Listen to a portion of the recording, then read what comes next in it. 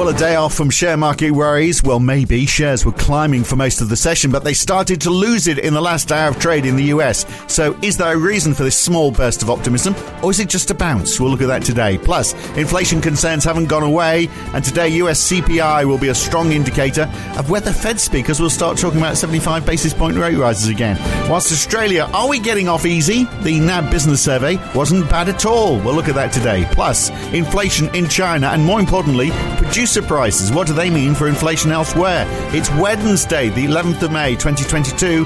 It's the morning call from NAB. Good morning.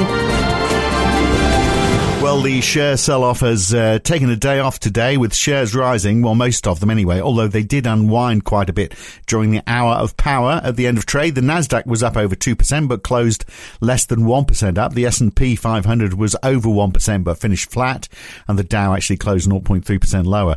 For the most part, it was tech stocks feeding the reversal for today anyway. Apple closed 1.6% up, Microsoft up 1.9%, Nvidia, the chip maker, up 3.8%, but all of those much higher earlier, and banks down. JP Morgan, for example, down 2.4%. One stock that hasn't done very well is Peloton, down 20% earlier, hitting a new record low because they are making heavier losses. They've revised their guidance down. You know why? I think it's because people have realised you can just go and buy a bike and go out for a ride in the fresh air. Easy.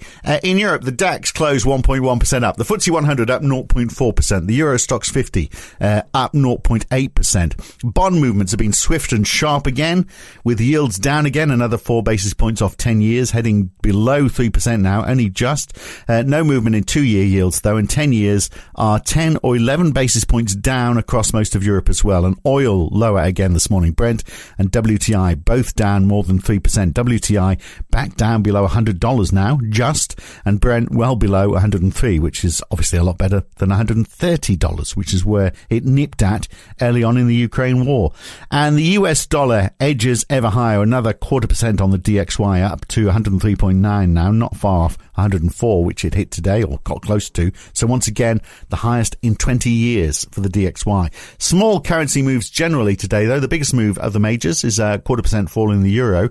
The Aussie is down 0.2% at 69.4 US cents. So Rodrigo Catril joins me today from NAB in Sydney. The obvious question, Rodrigo, I'm not quite sure there's an answer to this. Is this the end to the falls that we've been seeing in the share market? Is it a sign that things have bottomed out, or is it just a bounce? I mean, if we look at the VIX today, that is down a bit. It's still in the 30s, so it's still quite elevated, but the fact it's down, we could take as a sign that maybe markets are calming down a bit. What do you reckon? Morning, Phil.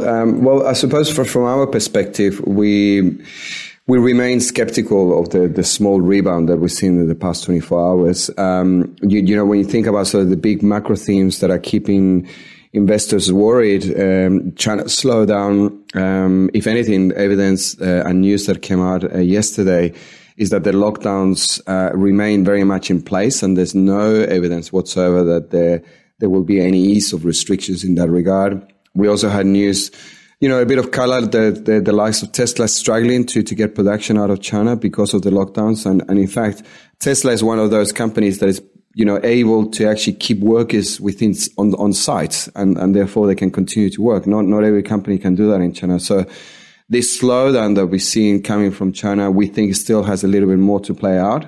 And of course, it always has a lag effect in terms of what it means to the rest of the global economy. So from that perspective, we haven't seen great news over the past 24 hours. And of course, the Ukraine war still raging on. Yeah. And the struggles and the challenge that Europe in particular faces in terms of that energy crunch hasn't changed either. So the situation's not changed, I mean, is what you're saying, isn't it? Wherever we were, we've still got all of those headwinds to face. And yet, look at falling bond yields. I mean, doesn't that normally signify markets are expecting inflation is not going to be as bad as previously thought? We've got US 10 years back down below 3%, German 10 years now back below 1%, 5-year break-evens in the US below 3% for the first time since February. So, I mean, doesn't this sort of point to an assumption that maybe inflation might be easing? Well, yeah. So I suppose there's two factors there. One, the concerns about the global growth are probably being reflected in the decline in the real yields. But we've also seen that pullback in oil prices in the last couple of days, which played into the break-even comment that you're making. So in terms of the news overnight, we also had comments coming from the EIA, noting that they're pulling back in terms of the expectations for demand over the near term. But it's interesting, and in line with what our commodity strategist has been saying, is that any pullback in demand from oil because of the slowdown that we've seen, particularly coming from China, is essentially still, being reflected on higher prices further down the line, in particular because there's expectations of the rebound from China, whilst at the same time there's concerns around what the US will do, because as much as the US is giving us this extra oil supply from their reserves, the US has made it very clear that after 6 months, they want to actually replenish those reserves. Yeah. So effectively what we're seeing is that an extension of higher prices into 2023. Right. So they're saying, well, we're going to need less of it because demand is falling. Therefore, we're not going to up our production. And yet, when we find that things do rebound, we're not going to have enough oil. So we're going to be back. Well, they at the moment they're sellers, but they're going to be buyers, very strong buyers in 6 months' time to ramp up those reserves that they're being replenishing at the moment. Yeah. All right. So what about the commentary from Fed speakers? It seems, because there's been quite a few of them, hasn't there, over the last 24 hours? And it almost seems like, first of all, we had Loretta Mester, speaking common sense, basically saying 50 basis points makes sense in June and July. But if inflation doesn't slow down, they might need to speed it up, which obviously means 75 basis points. And we're seeing that a little bit, aren't we, from other Fed speakers, including Jerome Powell almost seems to be reversing his position and saying 75 basis points rather than being off the table. We might need a larger move later in the year, after June and July. But he sort of cemented in that 50 basis points at the next two meetings, but we sort of knew that anyway. But yeah, I sense that 75 is being talked about again a week later. That's all it takes. Well, yeah. So Bullard has always been the one kind of pushing that kind of topic, and what we're seeing now after the Fed meeting is that now we're seeing that there's a couple more that are thinking along those lines. You mentioned Fed Mester. Bostic has also opened the door, saying we cannot rule that out. If we see further increases in those inflationary pressures, a higher or 75 basis points hikes will be needed later in the year. But they also suggest that they point out that we've seen some evidence that particularly in the hot sectors, such as the housing and durable good order sectors, we've seen a little bit unease in those inflationary pressures, which encourages the view that 50 is probably the base case. But certainly not out of the woods and still very much data dependent. Yeah, and Europe as well. Lots of questions around Europe today because the boss of the Bundesbank gave a speech on Tuesday saying there is evidence that as inflation increases, as it gains momentum, then that it's a risky business not to do anything. He wants the ECB to end asset purchases at the end of next month, raise rates in July. In other words, getting on with it. He says it's a risky business if they don't. Yes, and there's certainly that commentary coming from Europe is getting louder and appears to be a growing consensus that June is sort of the QE story, and then July should be the rate hikes. And in fact, the market is well priced for that. We're around 80% chance for a July hike as well. So of course the challenge for Europe is, unlike the US, is that they're also facing this massive slowdown.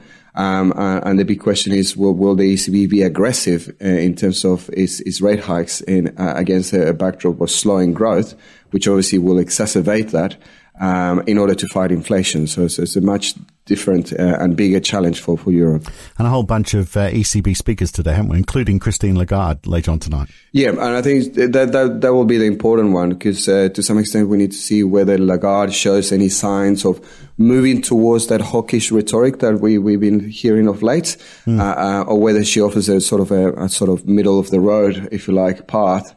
Which at the moment the real debate is whether, the ECB is going to take the deposit rate to zero or whether it will look to actually take it above zero before the end of the year. Well, how bad is inflation? We get the US inflation numbers this evening, of course, and before that we get the April inflation rate for China as well. One's going to be very high, one's going to be a bit lower. But let's look at the US first. I mean, if it does go up, if there's an upside on this, then even more people are going to be talking 75 basis points again, aren't they? Yeah, exactly right. At the moment, there's expectation for core CPI to be a little bit higher than the previous month. But when you look at the year-on-year reading, those base effects are the ones that are playing an important role, and expectations are for the core reading to come down from 6.5 to 6%. So that kind of eases the imminent concern, if you like, of these inflationary pressures. To some extent, the concern will be how those readings look like in 2 months' time, and whether the Fed will have to step it up again. Given that these are extraordinary times, I mean, why do we keep on, talking about base effects? Why don't we just look at month on month? Why don't we ignore what it was like a year ago and look at where we are now compared to last month or last quarter? Well, I suppose many economists, including ourselves, we tend to look at that 3-month rates of change, if you like, as an indication of what the new momentum is.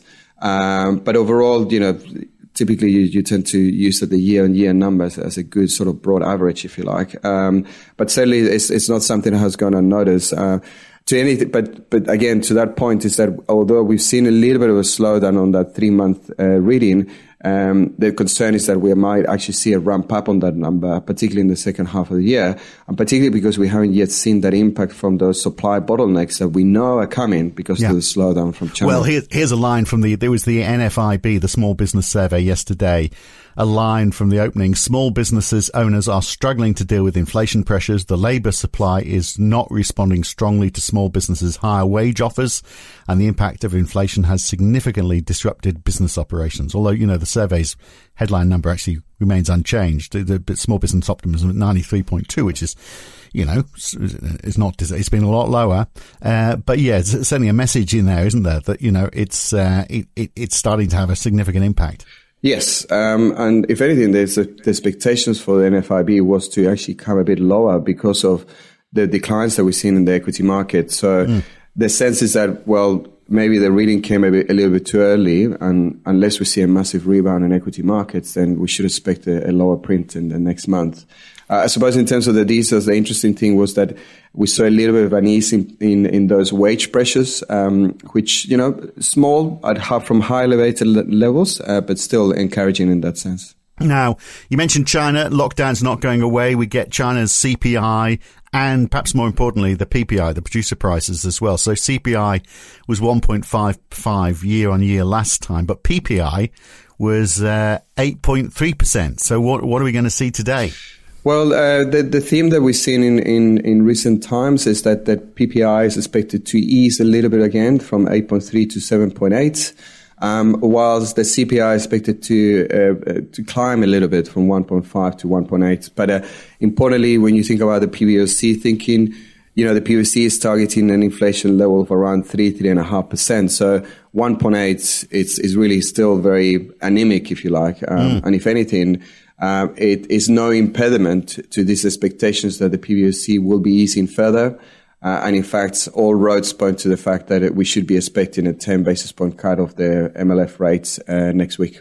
It's like a time warp, isn't it? I mean, that's if we want to get inflation under control, we know how to do it. Just tell people they can't go out of the house. That'll fix the problem. Look, Australia, I mean, obviously Australia is, going the same as the rest of the world, but perhaps not quite as quickly or as sharply. So, I mean, is that fair to say? If we look at the evidence. So, for example, we're certainly not seeing the downturn that they're seeing in Europe, for example. So we had the unless it starts later in Australia. So we had the NAB monthly business survey. It was pretty positive yesterday, wasn't it? I mean, business conditions strengthened further in April. Employment was okay. Forward orders were looking strong. Retail prices, okay, we had quarterly growth of 2.1% for April, but that's down on 3.7% for March. So it's going up, but not as fast. There's a lot of good stuff in there. A lot of good stuff, yeah. So in terms of the big reading, the business conditions rose again 20 to 20 from 15. So that's very good. When you look at the details, basically, all industries did well, with the exception of construction and transport, which are more affected, if you like, by those energy costs or price pressures. But when you look at the whole economy, is actually doing really, really well. Now, when we look at sort of from a perspective of, what the RBA is thinking, particularly in terms of this issue of labor cost, what is interesting is a big ramp up in the past 2 months from input cost, which again, is telling us that as much as, we're going to get the WPI reading next week, and there are concerns that there's not going to be a big number, What the NAB survey is telling us that, over the next couple of months, that those price pressures not only are increasing, but it's telling us that WPI reading in Q2 is potentially going to be very, very big. So, in terms of what we think about the RBA, we're still very, very comfortable with this idea that 25 basis points increases in June, July, and August are very likely. But then, when we get the CPI and we also get the WPI readings in August, the potential is that those numbers may be a lot stronger than what the current thinking is, and therefore the RBA will have to step up the rate of increases in terms of cash rates, come August, September. Well, the retail figures yesterday, because of course we had figures earlier in the month, but these are sort of the quarterly figures as well, aren't they? So we had 1.2% Q-on-Q growth for Q1. That's on top of the 8.2% bounce we saw in Q4. So, I mean, that's great. Except when supply is restrained, doesn't it? Because that causes inflation, obviously. Strong retail points to more of an imbalance. Well, but I suppose what it's telling us is that the consumer, after, the big jump that we had in Q4 was really sort of the reopening effect from the Delta lockdowns. But what we're seeing in Q1 is that there's still actually a very positive momentum and the consumer is still in a good place.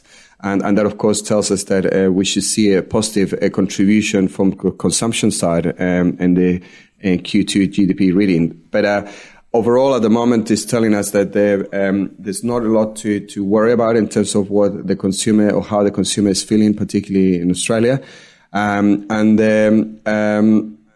suppose when we think about the impact that we've seen so far, in terms of the global economy, and you mentioned the fact that Australia is sort of been benefiting from experiencing sort of the negative vibes, if you like, coming from the rest of the world at a much slower pace and also at the delay pace. And at the moment, the evidence continues to favour that view. All right.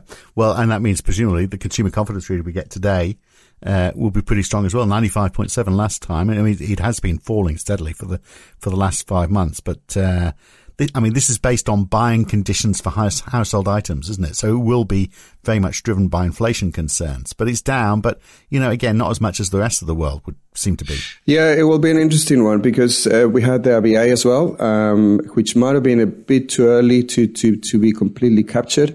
But obviously talks of rate hikes were there, so maybe that would be one impact. And the equity market also started wobbling as well. So maybe those two factors will play into a softer reading. Well, Rodrigo, you've been far too entertaining and informative. We've spoken for far too long again. Good to talk. We'll catch you again soon. Thanks. Thanks, Phil. Cheers. 17.5 minutes. Sorry about that. That's it for today. I'm Phil Dobbie for NAB. Back again tomorrow morning. We'll see you then. Have a great day.